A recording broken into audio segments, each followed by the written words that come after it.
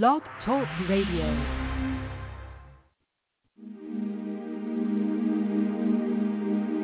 Go With Angels is more than the title of Mary Brotherton's debut book. It's her wish for you and your loved ones. Join her on her podcast every Friday at 11 a.m. Eastern Time as she talks about angels and messengers from the spirit world. Of course, she'll talk about her book and the inspiration behind it, too. Call 516-418-5651 after 11 on Friday mornings to share your stories about angelic encounters. Good morning, everybody. It is May 26th, and I am Mary Brotherton, and I am here with a scientist, folks. But he's not just any scientist. Doron is an acclaimed chemistry professor, and he's an author. He's a gifted energy healer, a mindfulness coach, and spirituality guru. Now, you say that you're all that stuff by night. You know, you're the professor by day and the author by day, but all this other stuff by night. But something tells me that it's hard to cross that line and say, okay, it's 5 o'clock, time to put on this other hat. Or at least for me, I find it. Do you find that? Yeah. Actually, it's funny you say that because I actually use a different name to make that distinction. So when I'm a chemistry professor, I use the name I was born with. But when I do my energy healing and all of this, I use my Hebrew name, the name I chose for my bar mitzvah and all that. And so Doron Shalev is my Hebrew name. My actual name is Daniel DeLille, but I changed my name to make that distinction between the two to help me change that mindset. But you're right, there is a lot of bleed through, especially as a professor. My mindfulness stuff bleeds through a lot into that. I teach students about the benefits of meditation and time management and stress reduction and all of that.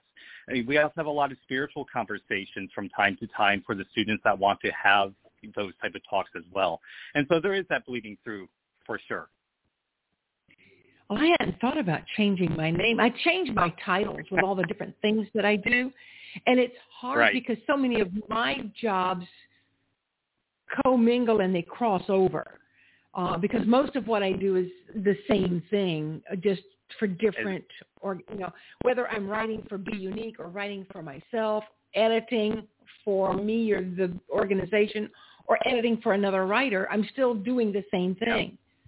And I've often joked that I would wear a different hat for each particular job, but I think they don't make that many hats. Right, I know. Completely. Yeah. So you were raised under the Jewish teachings. I was raised under the Catholic teachings, and I know there are some people who say, well, you're Catholic, that means you're not a Christian. Well, it is. It's really funny how people love to put a tag on you and say you're this or that. And I know because I've met you and I've been in your little energy bubble and I really enjoyed that space there. You're just a wonderful, generous, giving human being. And it doesn't matter what labels we put on you. Oh, thank you. I feel the same about. But I agree completely. These labels. I tell people it doesn't matter how you connect to the divine. However you define the divine is fine with you as long as it comes with love, respect for others, and respect for the earth and all that type of stuff. You're okay. So I don't care if you're Catholic, if you're Protestant, Jewish, Buddhist, even atheist. As long as you treat creation with love and respect, that's all we're looking for. And I know one of the biggest differences probably is the way we express verbally the word God. I know that in the Jewish religion you tend to gloss it over a little bit and take out that O, and that's one thing that I've learned.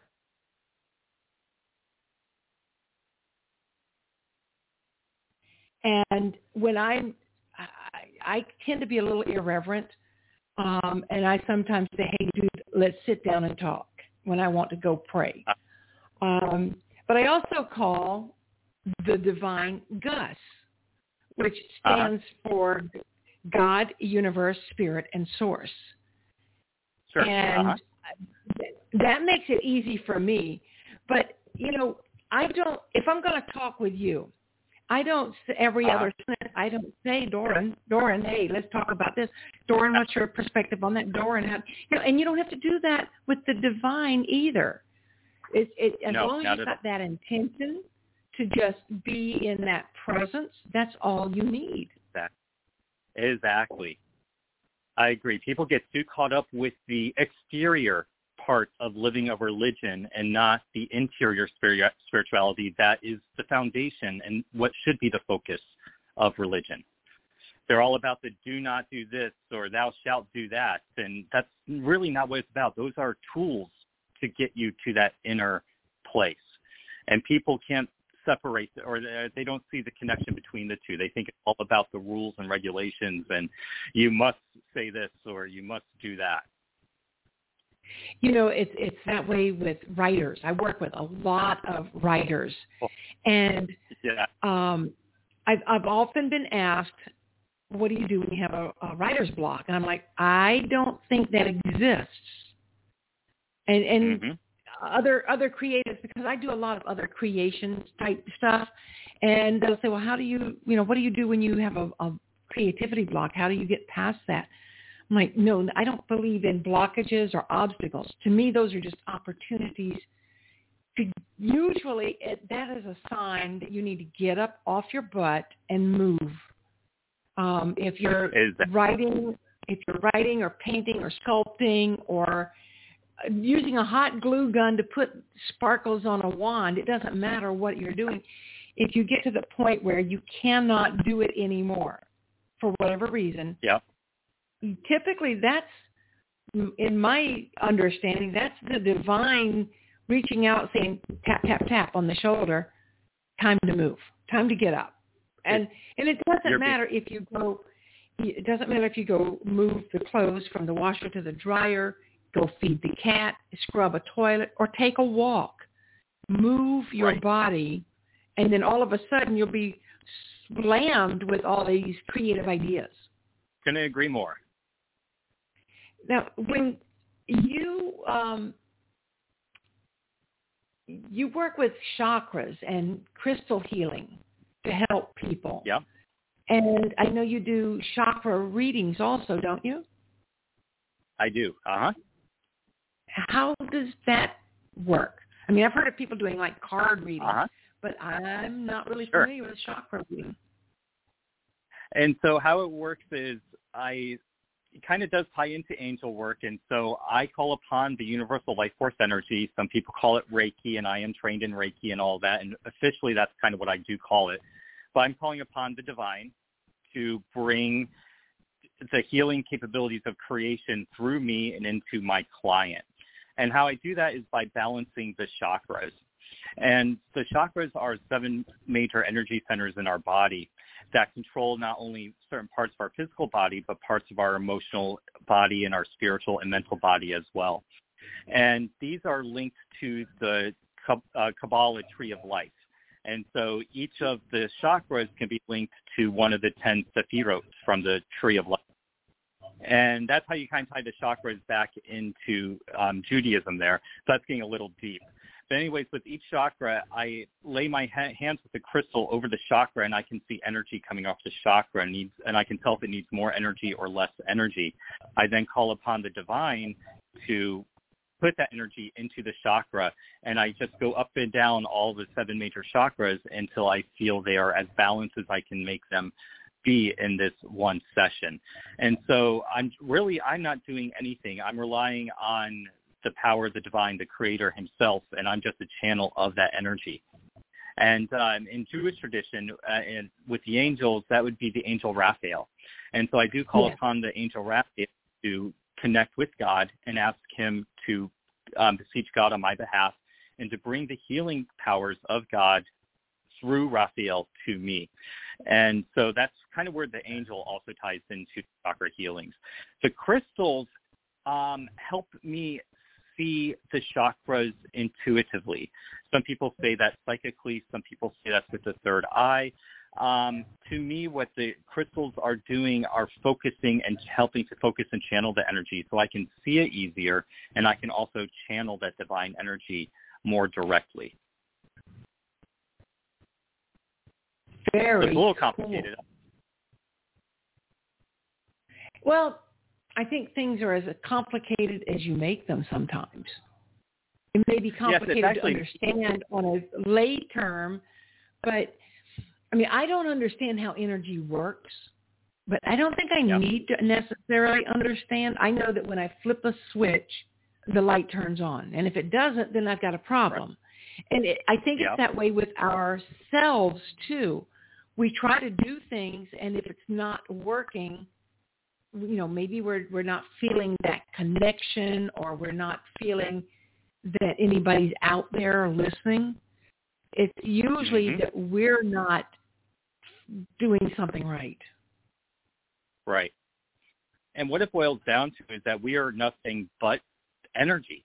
And so if you keep focusing in on us, and we go down to our organs, and then we look at what makes up the organs, and we have the molecules, and then we look at the molecules, what makes them up? Well, we have the atoms. Well, what makes up the atoms? So we have electrons, protons, and neutrons. Well, what makes those up? And then you get smaller and smaller, and what you see is that we're nothing but empty space and energy. And that is what creates this. We're almost like holograms in effect. We're holograms of divine energy. And so that's how God is healing through energy work, is we're accessing that divine energy of creation and asking it to channel through us and allowing God himself to do the work through us. And I believe that God allows energy healing as a way to bring people back to their spirituality. Again, it doesn't matter if you call God God or Jesus or Buddha or the universe. Yeah, it's just a way for people to remind themselves that there's more them, and that the by receiving a healing, an energy healing, I believe people realize miracles exist, and miracles have to come from a God or divine or whatever. And it's a path back to the divine. Absolutely. Absolutely. I have had two instances where two different people, put their hands on me in prayer. And it was so different because I've been suffering for years with psoriasis, and just finally got it diagnosed after a long, long journey. And the first man who did this was more evangelical, I guess is the right word. And so he put his hand on my shoulder, and he started out, "Oh, Father God, we're going to pray for Mary. And we're going to," real sing-songy, just like, right. "Oh, we're going to make a big production of this, and we're going to do this." And to be honest, wrong with that. No, there's not a problem with that. But it was a bit distracting for me on a personal level. Some people connect with that way, and that's why I meant there's no problem with it. Some people really connect with me, and like you, I wouldn't connect that way. To distracting, it'd be too much showmanship, and it would distract me away from the goal. The whole time he was doing it, I had to remind myself to be open-minded and let it happen, let the energy flow. Yeah. Well, then a few years later, another man came to me, and he had seen me limping because the problem that I had was on my feet at the time. And he came over, and he sat down next to me, and he said, "Mary, my name is Michael. Do you mind if I sit with you?" I'm like, "Of course not." And so he said, "Do you mind if I touch you?" I said, "I do not." He said, "Do you have any place you do not want me to touch?"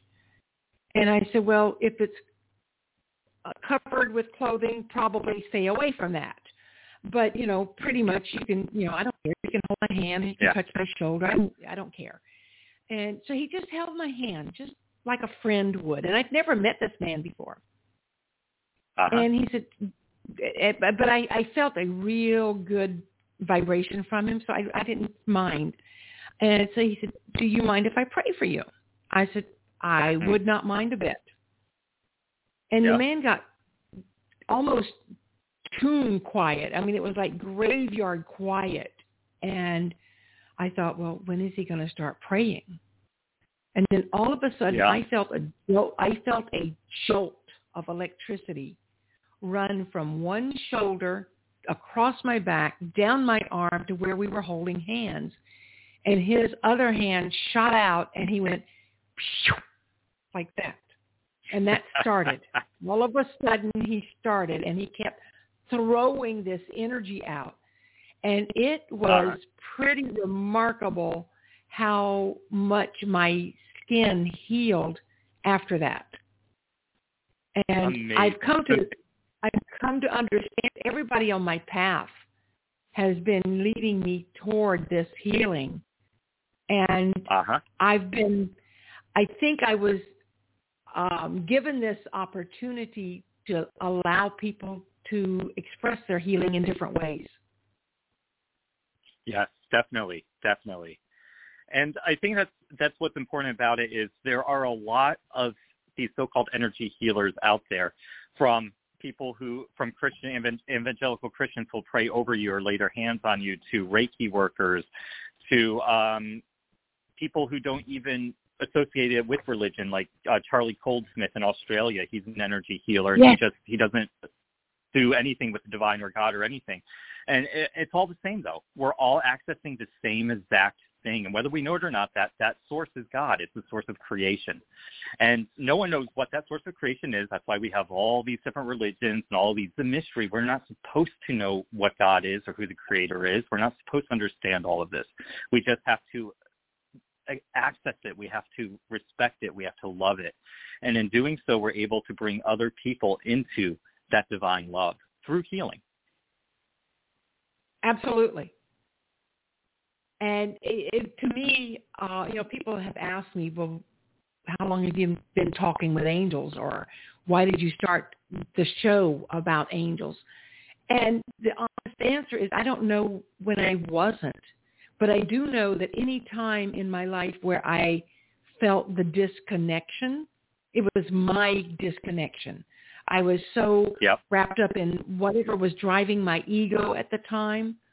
And once I stopped letting ego drive me, then I was able to open up and receive these encounters more frequently. And sometimes they're... Mary, Yeah, go ahead. Go ahead. Well, I was going to say, sometimes they're not necessarily angels, but they may be spirits of different... They could be people that I've loved ones who crossed over. Sometimes I've had encounters with people that are still alive that live elsewhere. Yeah. And that's because those are pretty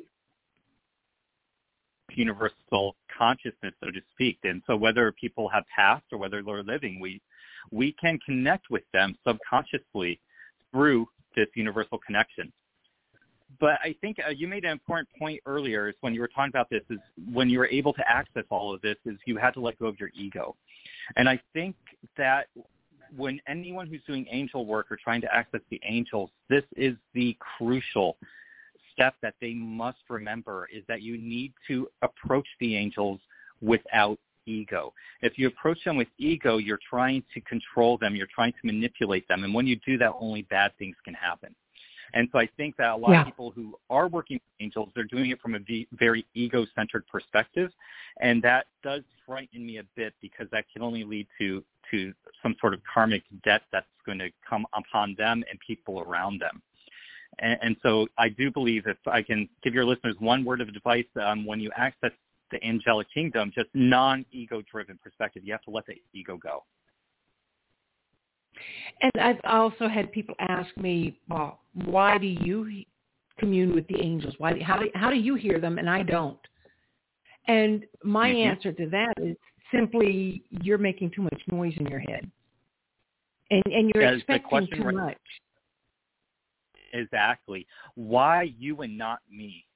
Right there, they answered the question by the question. Why you, not me? Because of your ego. You want the connection, and when you want that connection, that's because you want it for yourself. Right? I remember one time I was meditating, and I wanted to ask the question, why are you quiet? And it took a long time for me to get quiet enough to actually hear the answer. But the answer was because if we were loud enough to compete with all the noise that you're dealing with in your head, we'd ruin your hearing. You'd never hear anything.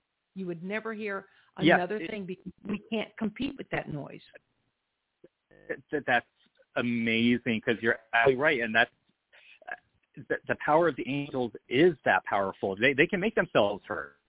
If they make themselves heard, the walls of Jericho are going to fall, from the proverbial sense here. And so, we aren't ready for that type of power. They have to come to us with a whisper, the softest of their whisper.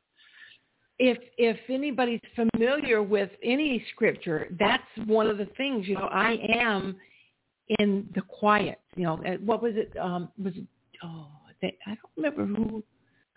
Oh, I used to know. Now I've forgotten. But there was one angel who came, or maybe it was one. I don't remember. I'm really not good on my scripture right now. It's not clicking in. But there was a point where I think it was Joshua. But God, God came in. There was a storm and there was a wind and there was all these lightning and tornado. And in that moment of stillness was where he knew who God was. Very powerful analogy. I relate that to being in a crowded room with a bunch. You go to whether it's a networking meeting for business or it's a family reunion, a wedding, a funeral, or a nightclub, whatever, a really crammed, noisy room. And there's somebody wants to talk to you, so they start yelling, trying to yell over the noise, and you still can't hear them. But if somebody comes up to you and starts whispering in your ear, you hear everything they say. Yeah. I love that. That's beautiful. Now, do you work only with the Archangel Raphael or just more specifically with Raphael? I try to limit my interaction with the angelic kingdom to only when it's absolutely necessary. And so I try to limit it to just Raphael. And only if if nothing else I'm working energy-wise seems to be working. And so I ask God directly, to connect to that divine source and ask him to flow through me for the greatest good of whoever I'm treating. But if I feel like nothing I'm doing is coming through, my highest notch is to invoke Raphael, to go to God himself and ask for the healing to come through and to bring that healing down personally through me. And that's the very most powerful form of healing. It actually, it hurts to do it. It gives me a bit of a headache. I don't know why. I don't know if that's just some sort of placebo effect or something like that, but it does cause me a little bit of discomfort to do that too often. And I think it may be just maybe I'm channeling so much energy through that it's a bit much for me to handle. I'm not really sure where that's coming from. No, that makes perfect sense, because I also find it works better. I mean, I have lots. Like we mentioned before the show, that there is an angel for every blade of grass, every drop of rain, every single snowflake, and there is an angel assigned to everything. And that is not something that we were not taught that as Catholic children. We were just taught we had a guardian angel who had no name, and they were just there to watch over us and protect us, but you really couldn't communicate with them. They were just kind of like they were assigned to you, and they were this invisible force that you didn't really want to tangle with. But as I've gotten older, I have learned that I have many, many, many angels around me, and they do have specific duties. They have a mission of their own to fulfill. But they also help us fulfill our missions. And I'll never forget, my mother told me one time that when I was 4 years old, I had a older relative who wanted to have me institutionalized because I was always talking with people she couldn't see.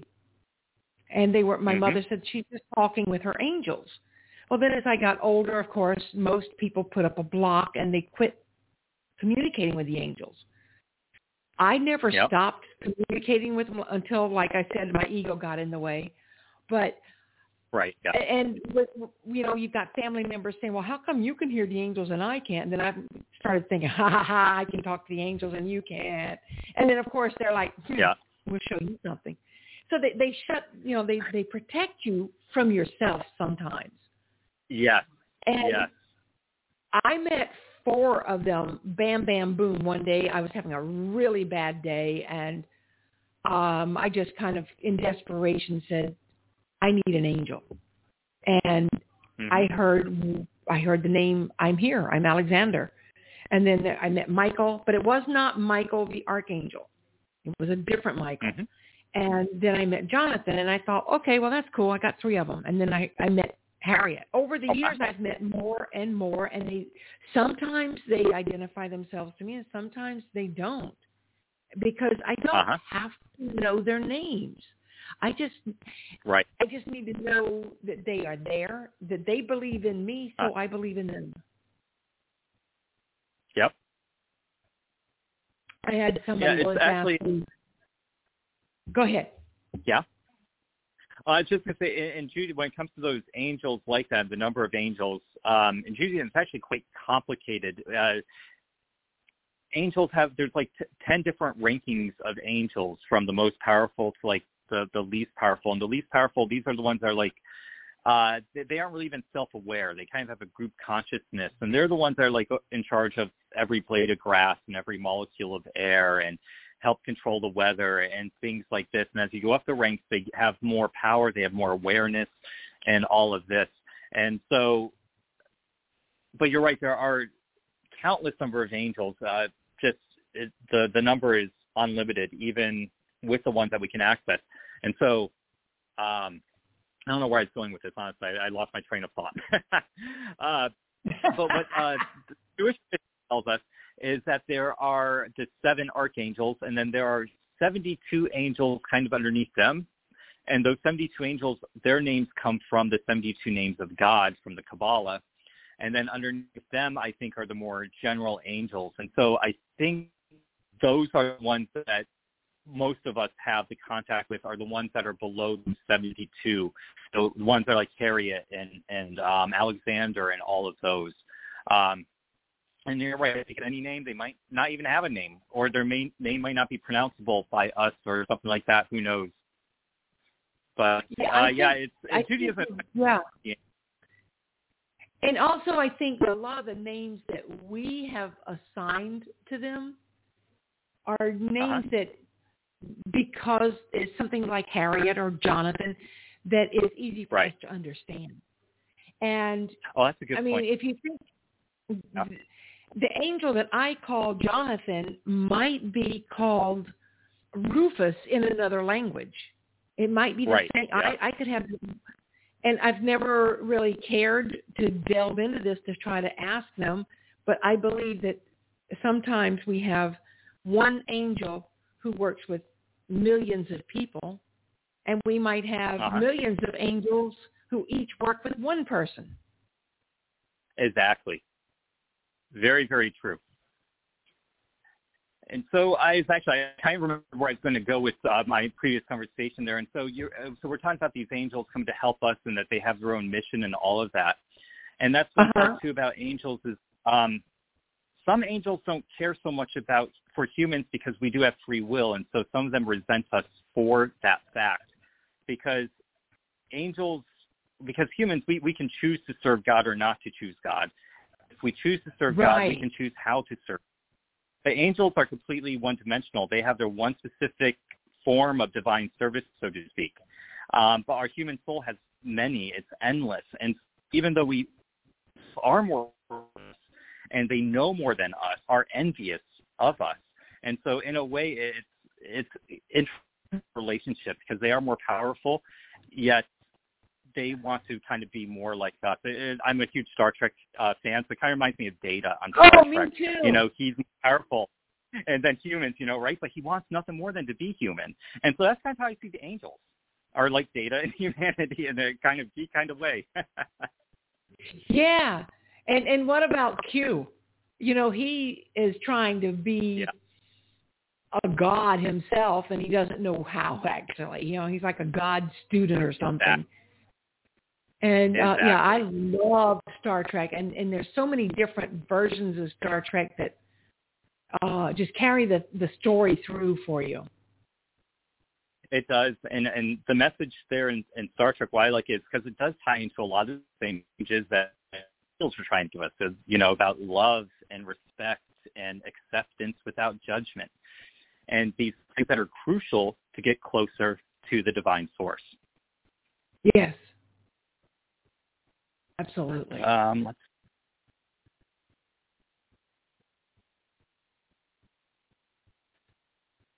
You had a thought? I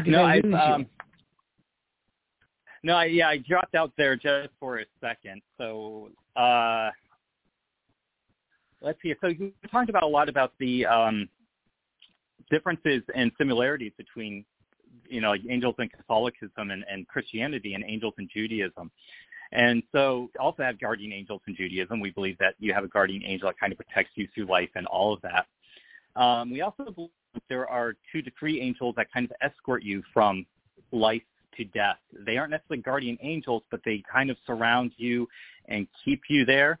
And another thing, too, that may be of interest, kind of related to what you were saying about how one person can have 1 million angels and one angel can, be responsible for 1 million people, is that there's one thing, I think it's from the Midrash, which are rabbinical teachings about the Bible. And they discuss that some angels are actually created by man themselves. And how we create angels are based on our deeds. And so for every good deed we do, we create an angel advocate for us. And for every bad deed we do, we create an angel accuser. And at the end, at Judgment Day, if you have more angel advocates than you do angel accusers, you're, on the good side. If you have more angel accusers, then you might necessarily not be on the good side. And so I thought that was kind of an interesting analogy. And so we are, according to the Midrash, I think, technically surrounded by millions of angels based on the deeds that we do. And so the better deeds we do, the better the angels around us we have, and the better, more protected we are, so to speak. Well, if you think about it, a prime example, my husband's grandfather used to tell him, show me your friends and I'll tell you who you are. If you're a good person, you're going to be surrounded in life by other good people. And, if you're an outlaw, you're going to be hanging out with other outlaws.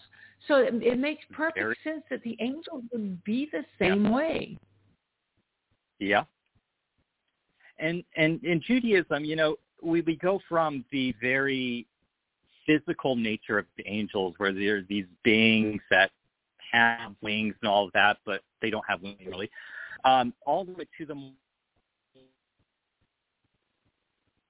where if you look at it from a very, very, very philosophical point of view, one Jewish perspective would be is that angels are nothing more than rays from the divine source. They aren't separate from the divine. They're actually part of the divine. And so we have 4 worlds through which the light of the divine filters itself through. The first one is where God exists. The second one is where the souls exist. The third one is where the angels exist. And the 4th world is where we exist in the physical world. And so this light gets filtered through, and the more powerful the light, the higher up in the world, the more powerful the angel. So where it gets down to us, and we're nothing more than a kind of, like I said earlier, a hologram of this divine light. And so anytime you love something, that's actually a spark of the divine in us, and that's a specific angel. When we hate someone, that's also an angel, and that would be a fallen angel or a bad angel. And so we go from this one perspective where we have bad angels and good angels and wars in heaven that are very physical in nature, and then we get to this other flip side where it's like, well, maybe they aren't good and bad angels, but really just good and bad emanations of the divine, because you need that yin and yang in order to love, you need to know what hate is, and vice versa. And yeah. So we have this huge... It goes back to the energy. Exactly. It does. High energy, high frequency, the low energy, low frequency, with the bad things versus the high feelings. And, higher feelings are better, higher energy and all that. Exactly. But it's funny that, or not funny, but it's just nice that we can have this spectrum where we can have this very concrete angel that we can touch and make a statue of to remind us of the divine. And then we have this other flip side where you can look at angels from an almost psychological point of view, almost scientifically, if you wish, to tie into just a more generic spirituality that doesn't necessarily have a name for the divine. It's just a way to connect to your spiritual self. No, I 100% agree. Yeah. And so I think that's one power of the angels, is that they allow you to connect to creation in any way that's comfortable for you, from the pure philosophical, scientific type of way, all the way up to the very metaphysical, very concrete type of way. So I may ask you, how do you see the angels? Do you visualize them, or what's your experience with the angels like? Both. I probably one of the most powerful visions I've ever had. I had a near-death. I don't know if it was a near-death experience, but it could have been. I missed a tragic accident. I was driving from Orlando back to Merritt Island, and a truck passed me on the right, and then he pulled in front of me. Yep. I was actually passing another car, and he zipped around me really, really fast, and he had a wheelbarrow in the back of his truck. And when he was right in front of me, that wheelbarrow bounced out. And you know how they say your life flashes before your eyes? I didn't have time for my life to flash before my eyes. I just knew that I was either going to die or be hurt badly in an instant. And I saw a flash of blue leave my car and push that wheelbarrow out into the grass on the side. Fascinating. And I learned later that was an angel that I now know as Andre. He kind of goes with me in my car all the time. I had another incident years and years ago where my ex and I were building a house. And while we were building it, we didn't have contractors. We were actually doing the physical work. While we were building it, we lived in a little trailer right next to it. We had 2 kids at the time. The oldest one probably was no more than 10 years old. And so we didn't ever put any regular heat or anything in there. We had a window air conditioner for the summer and a kerosene heater for the winter. And so this was in South Carolina, so it was a little cooler than it is here in Florida.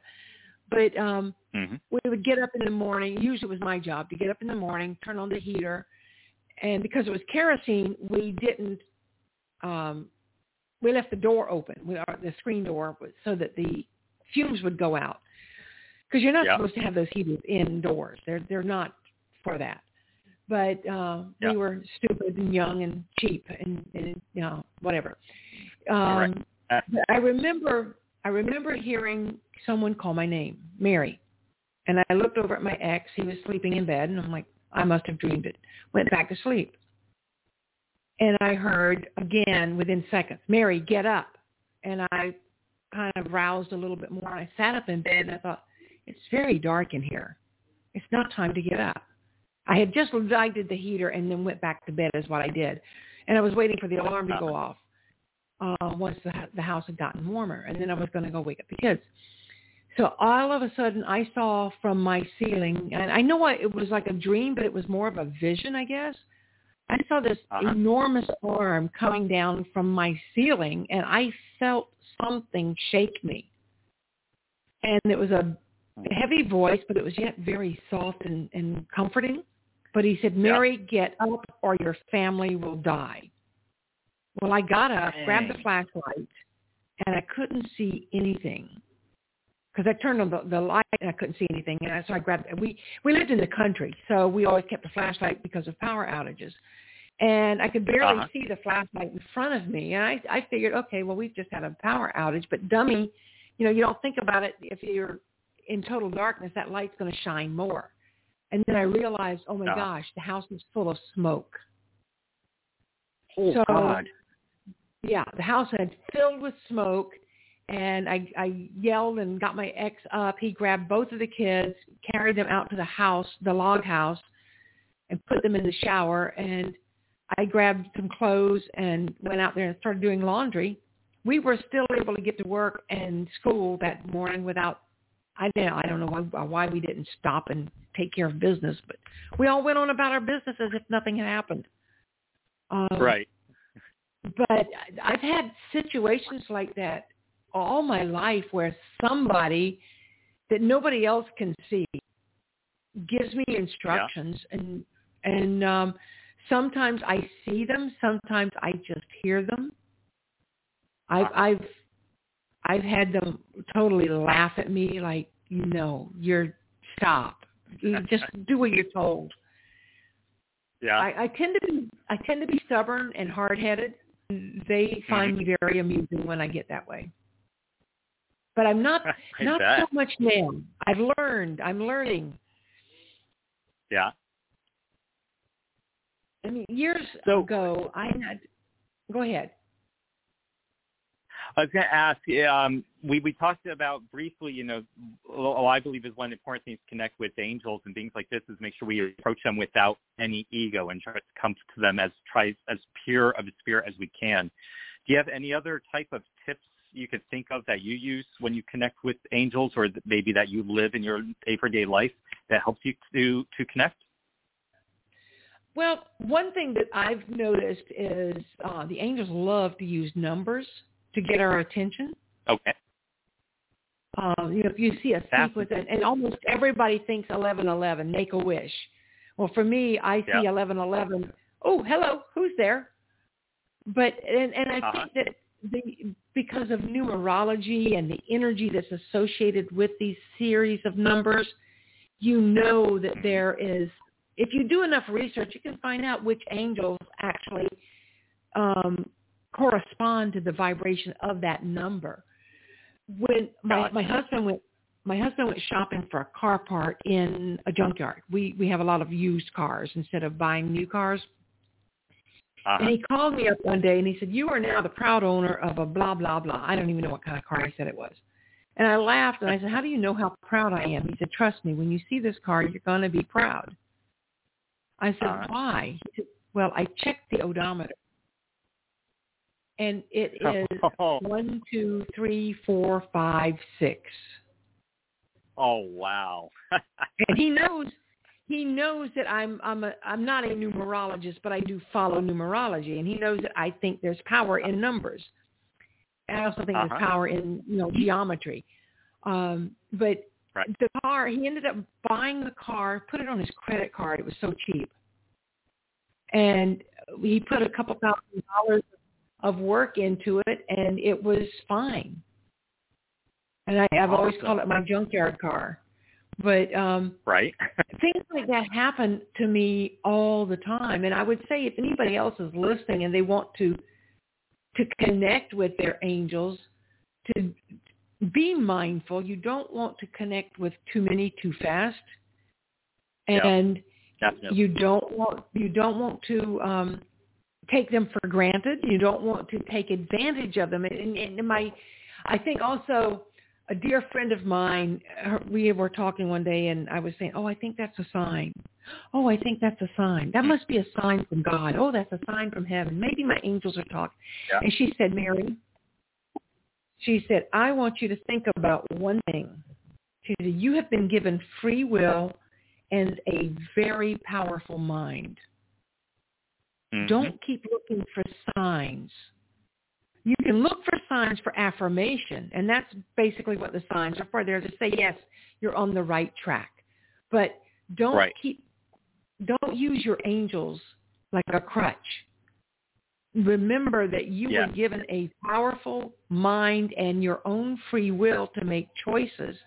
Make the choices mindfully. And my own son once, he was probably about 16 years old, and I was micromanaging whatever he was doing. I don't know what it was. And he just looked at me and said, Mom, you have built a fabulous foundation for me to grow on. Would you take a step back and just let me grow? Wow, that's he's also very the kid, mature.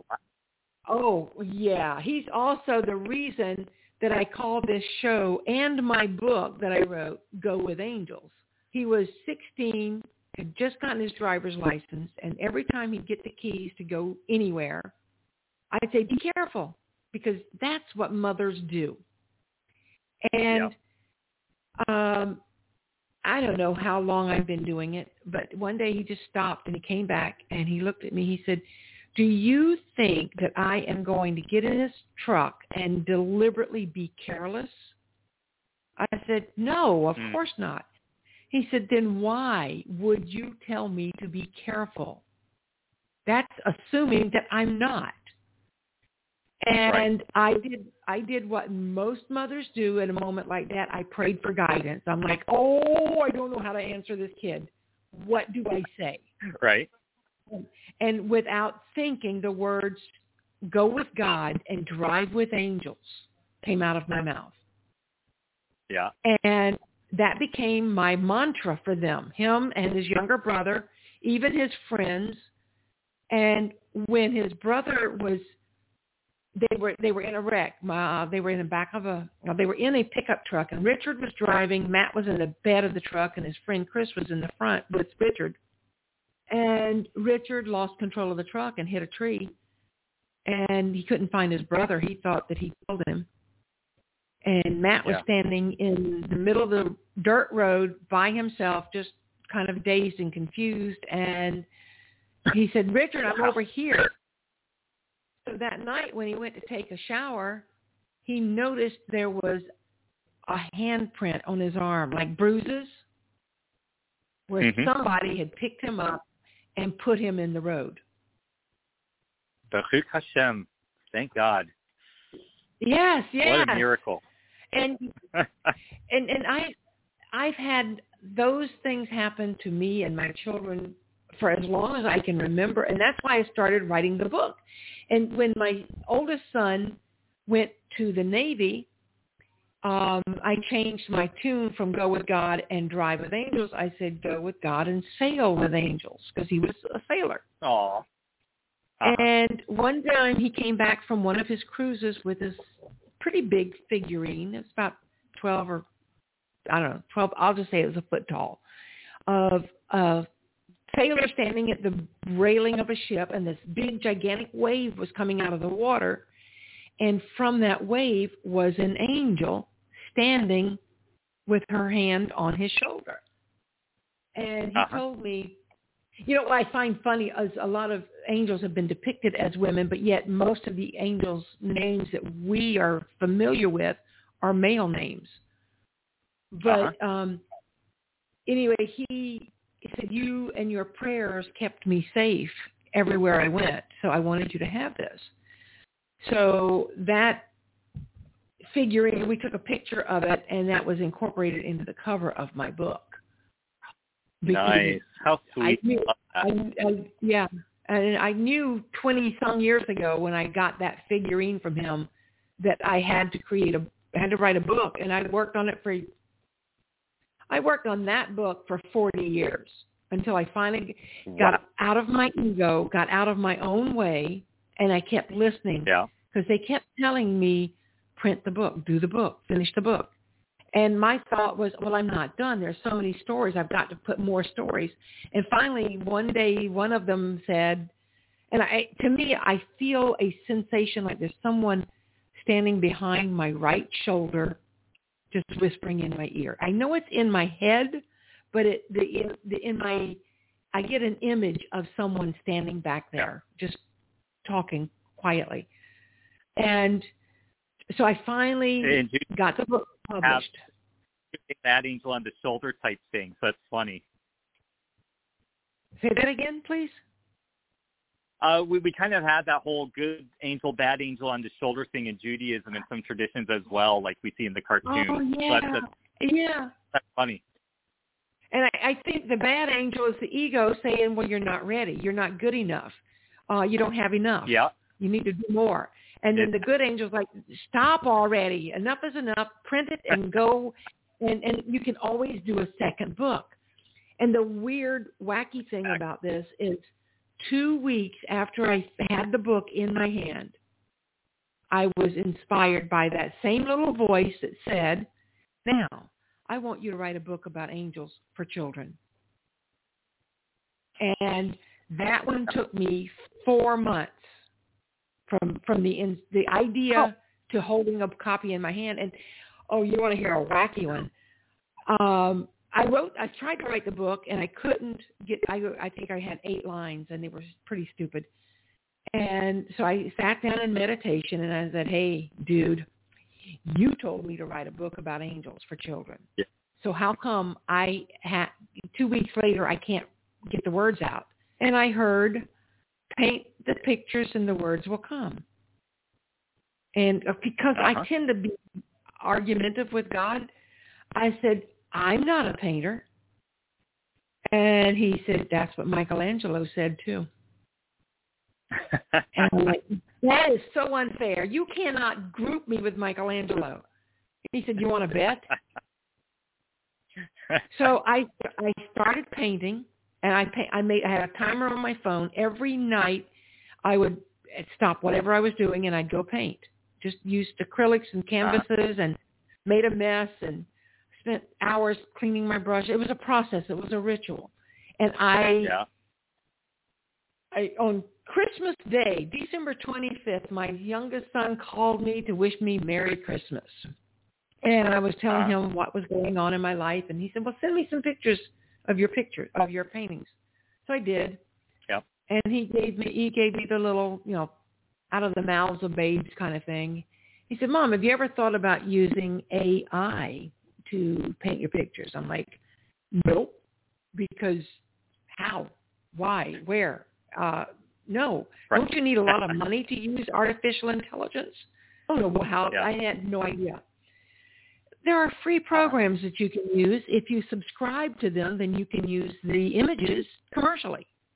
And if you adjust those images enough to make them yours, then nobody else can actually copy them. They cannot be copyrighted by law because they're not generated by the artist per se. But 4 months after I started with the idea, I had the book in my hand. Yeah. That was a divine. And I pick up this book and I hold it in my hand and I look at it and I'm like, I can't believe I created this. Yeah. And I showed it to a friend of mine who had given up the idea of she had written a children's book, but she had given up on the idea of getting it published because she didn't know how she was going to get it illustrated. Right. And I said, I can illustrate it for you. But I can't do it myself. It's all artificial intelligence. You can't copyright it. You can copyright your words, but you can't copyright the images. Yeah. And she said, I'm good with that. So that's what I'm working on now. It's nice.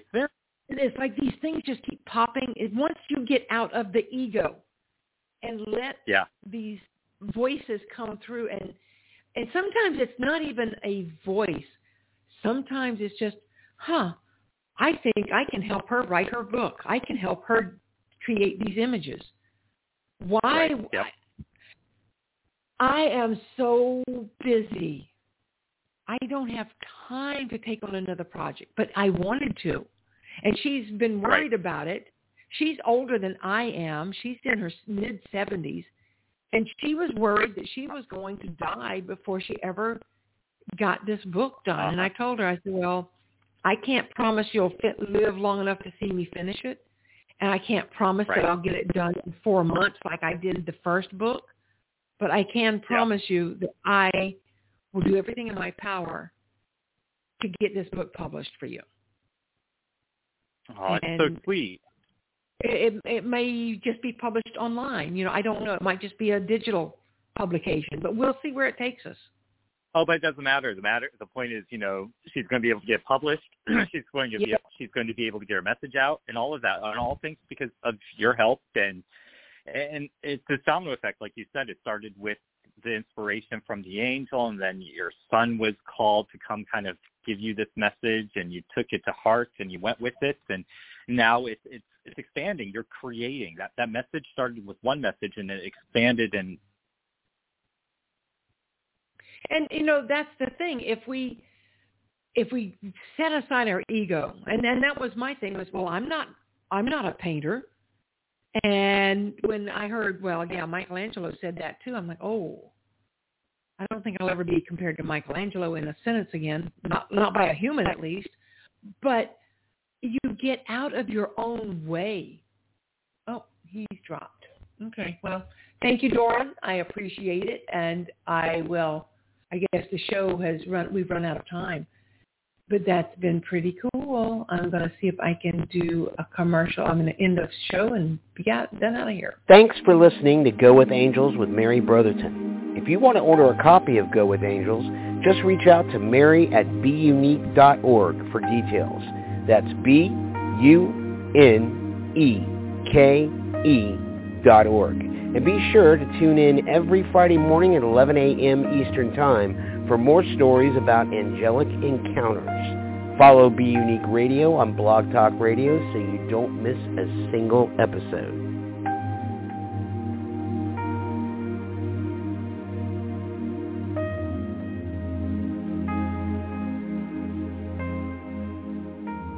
Bye-bye.